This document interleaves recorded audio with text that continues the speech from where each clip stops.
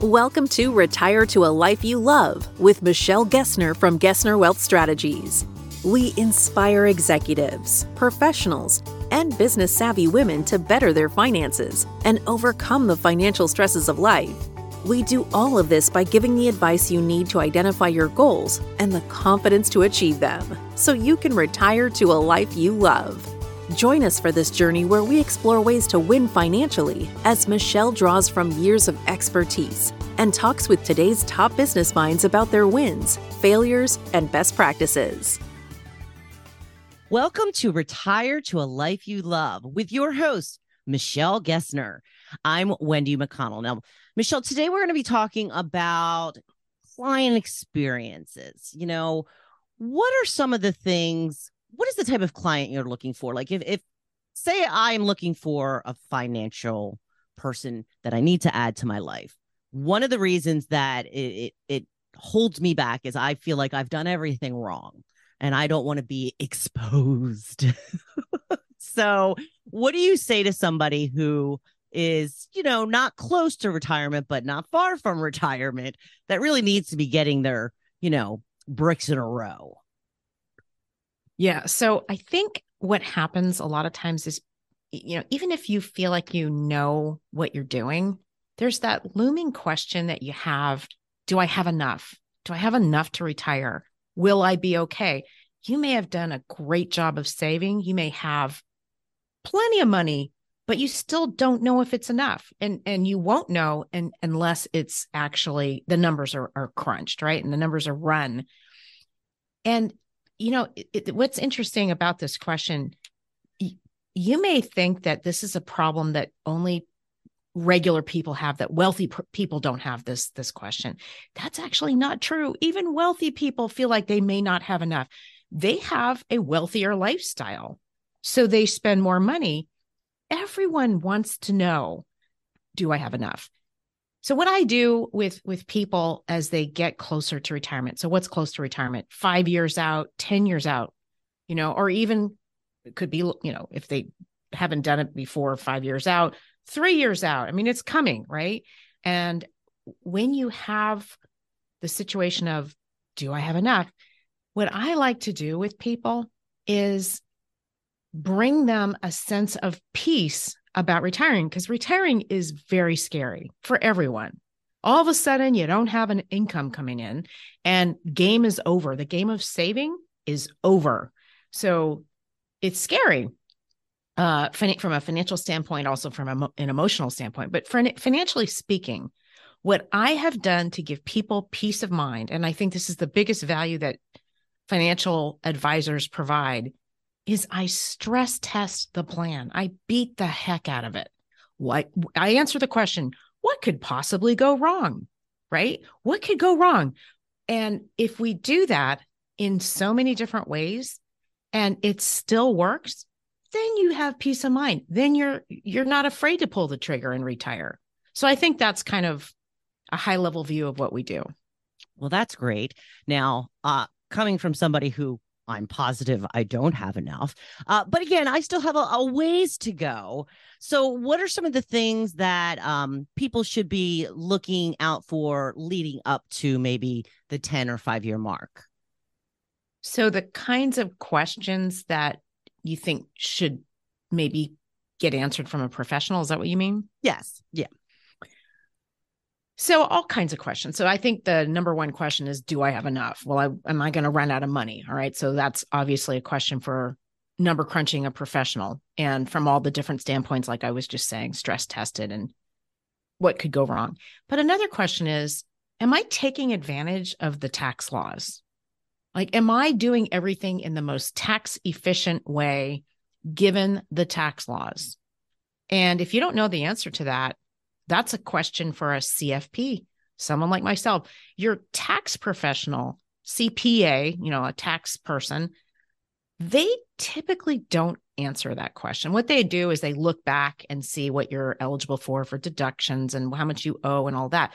But as far as forward-looking tax planning, I have yet to meet a CPA that really does that. I'm sure there are some CPAs out there, but most tax folks, that tax preparers, are not answering the question of what must you do to get the most out of the tax laws for the future.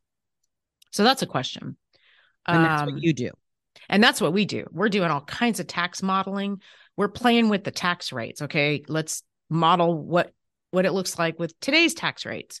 Let's model what it looks like if taxes go up by X, maybe, 10%, 25%, 50%, across the tax brackets. What does that look like for you?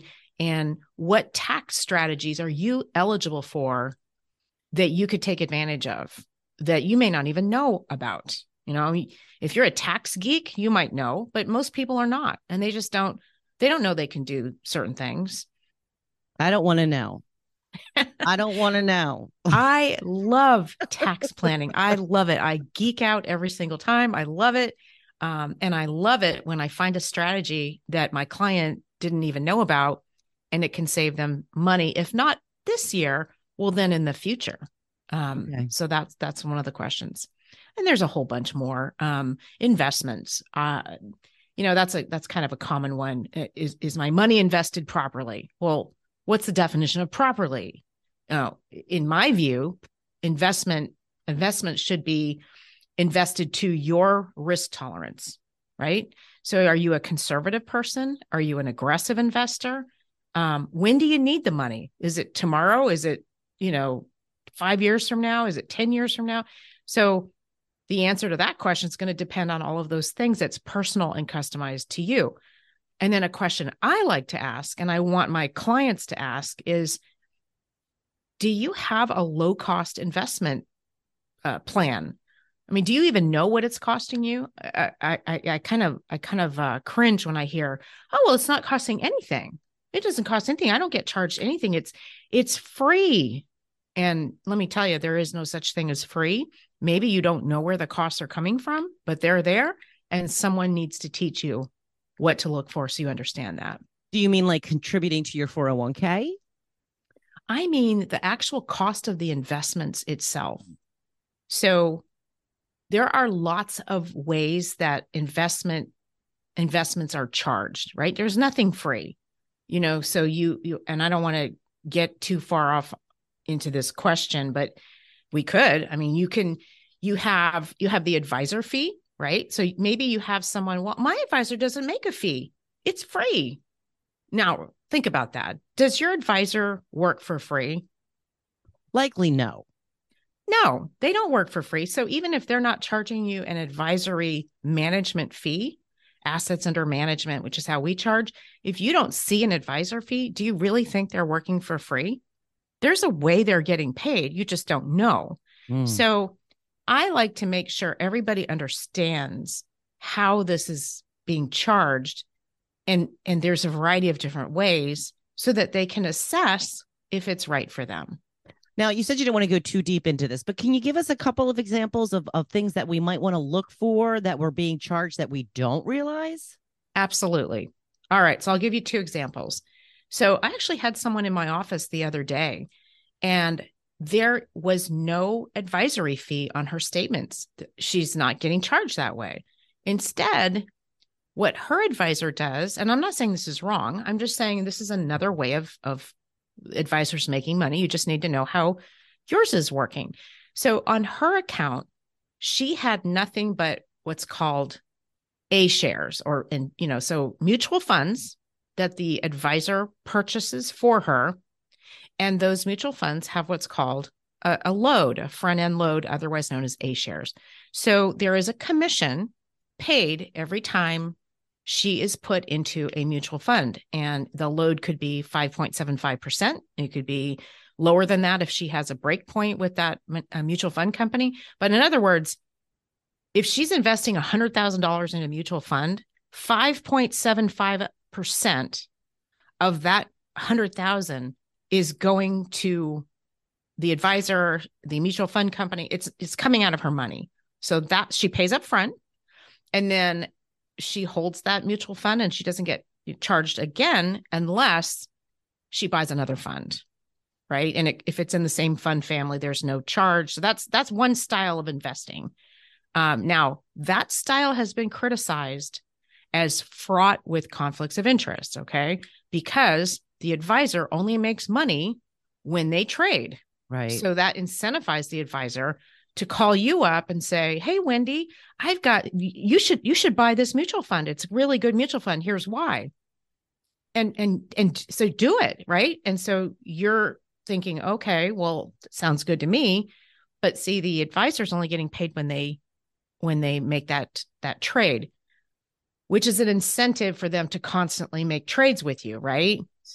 And once they're paid and the money, let's say the money doesn't do well for whatever reason. Well, I'd like to believe they still care about your money, but they've already been paid. So what happens next from a pure financial compensation standpoint? They don't necessarily have the incentive to care. So that's one style. Now there's a lot of people think that that's a good way of investing, and there are maybe some reasons why that may be the case. But me personally, I don't think that that's the best way of paying your advisor, because again, there is an embedded conflict of interest that maybe could get in the way. Another thing to look for is the back end of what these investments are costing you. And this is the one, I mean, this happens every single day in my office. People just don't understand this. And I find myself wanting to like shout it from the mountaintops, like, you need to know this, right? So that same mutual fund or ETF, this is not the case with stocks. So just mutual funds and ETFs, there is something called an expense ratio. Wendy, are you familiar with that term? No, but it sounds like it's costing something. You are absolutely right. It is costing something. So the expense ratio is the technical term that means this is what the mutual fund company charges on an annual basis, you, the investor, so they can recoup the cost of their doing business. So for example, and it's on the prospectus. It's not like it's not there. It's just that people don't read the prospectus or they don't understand the prospectus, right? So I'll give you an example. There may be lots and lots of good mutual funds, right? They're all good. They all do a good job. They're reputable companies. They're invested in a similar fashion. The management style is similar. If all other things are equal, would you rather have the mutual fund that has a high expense ratio of, let's say, 1%, or the mutual fund that has a low expense ratio of 20 basis points, 0.2%? Now, before you answer that, I mean, you probably know, well, I'd rather have the low one. Sure, you would. And here's why. That 20 basis points comes out of your return before it is even posted on your statement. In other words, that's what the mutual fund company is allowed to take out of the returns before they post them to pay for the cost of their doing business. So it's expensive, right? It's something that you're paying. It's just not a line item on your statement, and you may not know, but research and kind of common sense tells you that wouldn't you rather have a mutual fund, if all other things are fairly equal, that has a low expense ratio so that you, the investor, get to keep more of your returns? So is that something that you say that we're actually in a position to choose? Sure. Who's choosing these mutual funds? Are you choosing them, or is your advisor choosing them? Somebody's choosing them, right? And again, I'm talking about the expense ratio. I'm not saying that you should never have a high expense ratio mutual fund. Maybe there's no other choice because this particular mutual fund does something that others don't. But I'm saying that is a consideration to look at when you have a bunch of different choices that do pretty much the same thing. Why not choose the one that has a low cost that takes less out of your return? So it depends on the fund. It does. And advisors who are not cost conscious, they may not be looking at this, but we are cost conscious for our investors. So we use nothing but low cost mutual funds because we believe that we can accomplish what we need to accomplish with mutual funds and ETFs that cost less. There's just so many out there. Why choose the expensive ones? Okay. Well, let's talk about it then. Sam, I'm going to call in now. Mm-hmm. Let's talk about what I can expect from the first call to you letting me retire completely rich. Okay. So what you would experience. Sure. All right. So I'm assuming that you make the call. We've had a little chat on the phone. I usually start with what I call a 15-minute call, right? Because let's just see if there's something I can do to help you. You can see if I'm someone you would want to come in and see again.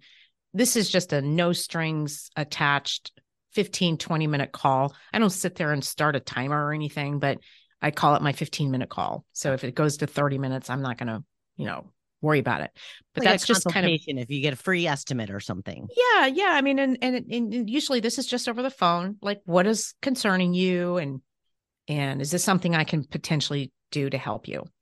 If we feel that there's something more to talk about, sure, we'll go to the next step, which is let's have an hour or maybe an hour and a half long consultation. And this is also no strings attached, complimentary, no charge. We're still getting to know one another. And so I'll invite you into my office, and you can come to my office, or maybe we just do it by Zoom. People don't always have to come into my office. That's not required. So either way, we have another meeting, and this time we delve into more details about what's concerning you, how you feel about things, what we can potentially do to help you. It's more of a Q&A. And at the end of that meeting, you pretty much know, and I know, if it's a good fit and we should take the next step. And the next step would be, let's work together and let's do the comprehensive financial plan that we're known for. So we get started. We get started with a financial plan. And so what we need is all of your data, right? So we have the data gathering process. I'm going to give you a whole list of things that I need. You can get those to me however you want. If you want to upload them to our secure share file portal that's encrypted, you can do that. If you don't like technology and you want to just drop it off and give it to us that way, or maybe stand there and we'll quickly scan it and give you the originals back, however it works for you. If you have questions, we'll do, Q&A over this process, because sometimes it's not that straightforward and you want to understand what it is we need from you. So we'll have some more Q&A, data gathering type Q&A. And then we're going to have, so now we're starting to work on your financial plan, right? We're doing the financial plan that's super comprehensive. And somewhere in this process, we're going to have another meeting with you, which I call the Envision Your Life and Values conversation. And this is a meeting on that. And by the way, that's a trademarked expression.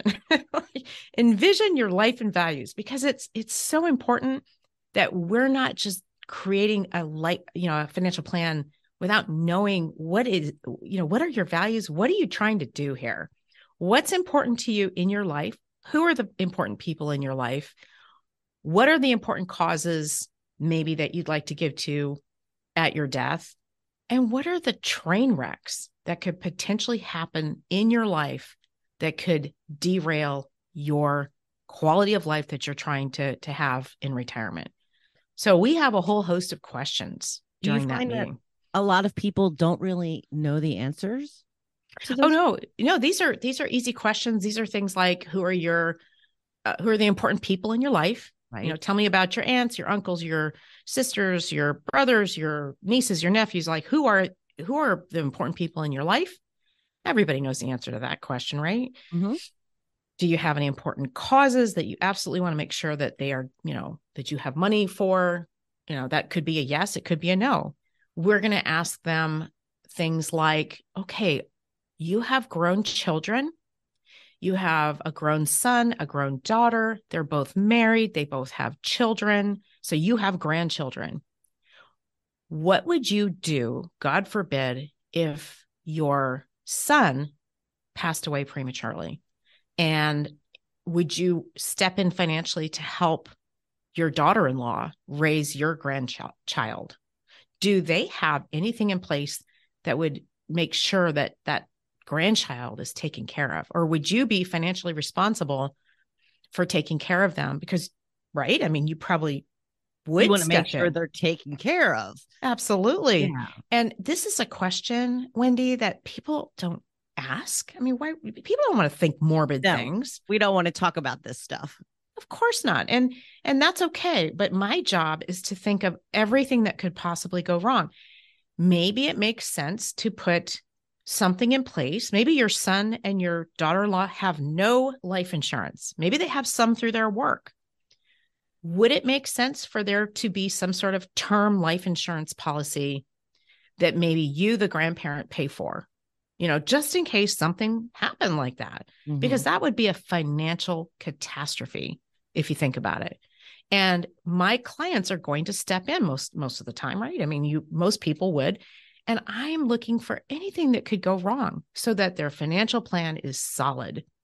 What they want to do about it is completely up to them. My job is simply to lay out the options, identify what the risks are, and quantify what the risks are. And then they get to choose if they want to assume the risk or transfer the risk. But my job is to do all of this question, Q&A, so that they're thinking about it. Gotcha. So that's the envision your life and values conversation. Just getting to know all those things, whatever they are, and trying to spot potential issues that they need to at least think about. Mm-hmm. Does it get to a point where we sit down and you're like, okay, you're going to have to curb your spending here. You're going to have to add a little more savings there. That Oh, type of sure. thing? Yeah. Yeah. And that's, that happens a lot. I find that the more money people make, there's a bit of a direct correlation. The more money people make, the less they know where it's going. So people sometimes, nobody likes to fill out the cash flow Excel spreadsheet that I have.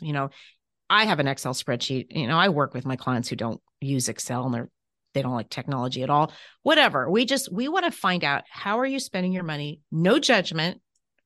We just want to make sure you know where your money's going so that you can decide, is this something that's important to me? Or am I spending money on things that that aren't even important to me? And that happens more than you think. So people will see, oh my gosh, this is where my money's going. This doesn't align with my values. Like, I don't care about this, and this, but my money's going there. Why? And so we can help them realign where their money's going. Maybe they'd rather direct some money. I mean, I'm just going to use an example. It's probably a bad one, but okay, let's just say you have a Starbucks coffee habit. All right. And you're spending an enormous amount of money on Starbucks and you don't care about Starbucks. You could take that money and divert it instead to saving money for your retirement. So you can retire a year earlier than you had thought. Now, I'm just giving that as a simple, simplistic example, but things like this are uncovered.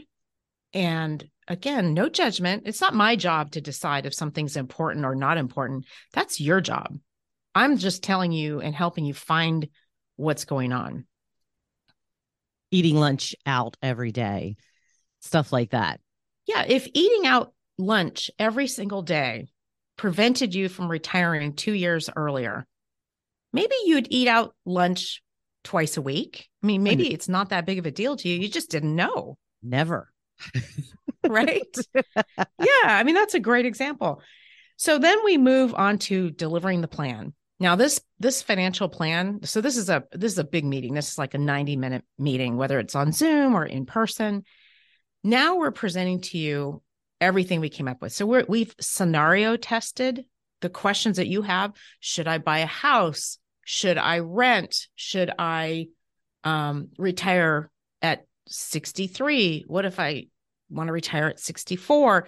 Whatever the scenarios are that you can think of, plus scenarios maybe you didn't think of, but we thought of, such as, what if you have a premature death? One of you, maybe you're a married couple, one of you has a premature death. Or what if there's a disability that came out of nowhere? Do you have what you think you have in terms of protection at work so that you could still retire on time? Essentially a disability is a forced retirement, right? Mm-hmm. So that's, what happens? What's going to happen in that situation? What if there's a long-term care event? What if, you retire and you have a wonderful retirement, you're going on cruises and everything's going great. And then there's a long-term care event. So one of you or your spouse needs long-term care. And we all know long-term care is very costly. So can your plan support that? If it can't, does it make sense to get some long-term care insurance while you still can? Maybe that's important to you. Maybe it's not. Maybe your plan doesn't need that. So we're going to uncover things like that. Does your plan work if inflation goes up? Does your plan work if taxes go up? So we're stress testing, all these different things that we can think of, as well as the scenarios you want us to test. So that's the delivery meeting. And that's, it's a lengthy meeting, but you get a lot of information. We're doing tax return reviews and projections in this as well. So that's part of that meeting as well. And then finally, we get to, all this is passed. We've got recommendations for you, which you can take or leave. We're not forcing our recommendations. And then after that, we're going to delve into your estate planning and see what documents you have and what you've put in place, and ask you questions about, again, who are the important people? How do you want your money to pass? What could go wrong there, right? I'll give you an example. I'll give you an example that's in my family, okay? I have a daughter who is a medical student. She's very responsible. I would trust her with money without hesitation. So should I have, when I pass away, should my money go outright to my daughter, the one that I just described? Should it go outright to her? She's very responsible. I have no qualms about her managing money. She's got a good head on her shoulders. Should I do that? So her share, should I just let her have it at my death? It goes outright to her. Any problems with that? There could be. Here's a big one. Didn't I say she's a medical student? She's going to pay off all her debt. she's going to be a doctor someday, right? Right. Hopefully, if things go well. So if she's a doctor and this money goes outright to her, could she possibly lose that money in a malpractice lawsuit? Is there a high possibility that she's going to be sued as a practicing doctor? There is, actually. Yeah. We all live in a litigious society. And did you know that doctors worry about this all the time for good reason? I mean, even if they're present in the operating room, you're just present. You're not even the one doing you're present. You're going to get sued if something goes wrong. Right. So do I really want my daughter's inheritance to be subject to creditors and predators out there because I didn't do proper planning, because I didn't know what questions to ask? So we're working with our clients ahead of time. Things haven't gone wrong, but we're looking at what could go wrong and how do you want that money to be protected in a circumstance like that, or maybe a second marriage. Oh my God, that's a big one. So you pass away, husband remarries, husband's new wife has other plans for your money, and money now goes to new wife's children at husband's death. Okay. Yeah. Do you want to protect against that? I don't like that. I mean, I call that accidentally disinheriting your children, right? So, I mean, it happens and it's not often intentional. So we're looking at how we can protect your money, from things that could go wrong that haven't even happened yet. So are some of these examples of problems that you've solved for clients that have made them raving fans of yours? We have raving fans, but it's these kinds of things. Yes. It's things that, I can give you some examples. We look at your tax return, right? So we don't file it. That's not our job. We don't do tax preparation, but we look at it after it's been filed and before you're ready to file the next one. And we're looking at, what we can do before the year's over so we can save you money on your next tax return. That's kind of what we're trying to do. We do tax projections and tax review analysis. Well, in so doing, we've found mistakes. We've found problems that, and I'll tell you, we found mistakes CPAs have made. So it's not just mistakes that our clients who prepare their own tax returns are making, but I'll give you an example. Remember who can forget 2020 with the COVID situation, right? I have been trying, Michelle. Well, there was some legislation here in the US that if you were on unemployment, they gave you a special deduction in the year 2021. So $10,200 of your unemployment compensation was not subject to tax. It was deductible, right? And we had a client who lost his job right at as the pandemic started, as so many other people did, and he was on unemployment. So he got that $10,200 deduction as prepared by his tax preparer. But as a married couple, you're entitled in community property states like mine, you're allowed that deduction times 2, even if the other spouse wasn't on unemployment. So that was not what was done on this tax return. He only got a $10,000 or $10,200 deduction when they were entitled to twice that. Wow. We found that. So yeah, they're thrilled. I mean, who doesn't like that? Now, we've also found errors that are not in the client's favor.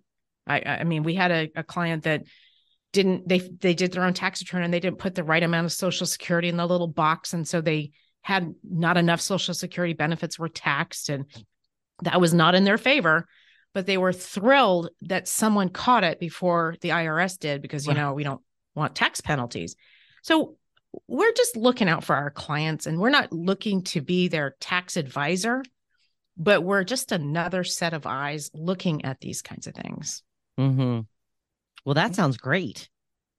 Yeah. And I'll give you one more example, because example. We had a raving fan. We found her Social Security benefits she didn't even know she was entitled to. Now, how does something like that happen? Well, when you're divorced, if you are married for at least 10 years to your now ex-spouse, and your now ex-spouse is now on Social Security, you may be entitled to some Social Security, that's directly attributed to them. Yeah. Okay. And she just didn't think about it. She doesn't like thinking about her ex-spouse. Who does, right? Ex-spouses, 2020. You don't want to think about this And stuff. guess what? The Social Security Administration isn't going to give you a call. Hey, Wendy, you're leaving money on the table. You should call us and see if you can get those benefits that you're actually entitled to. They really should. They should, but they don't.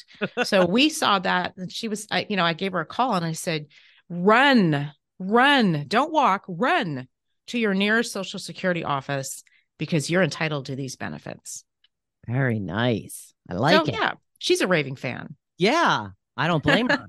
I don't blame her at all. Okay, so Michelle, if somebody does want to get in touch with you, how do they go about doing that?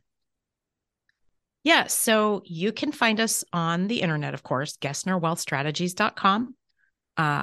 Contact information is all there. GESSNER, GessnerWealthStrategies.com.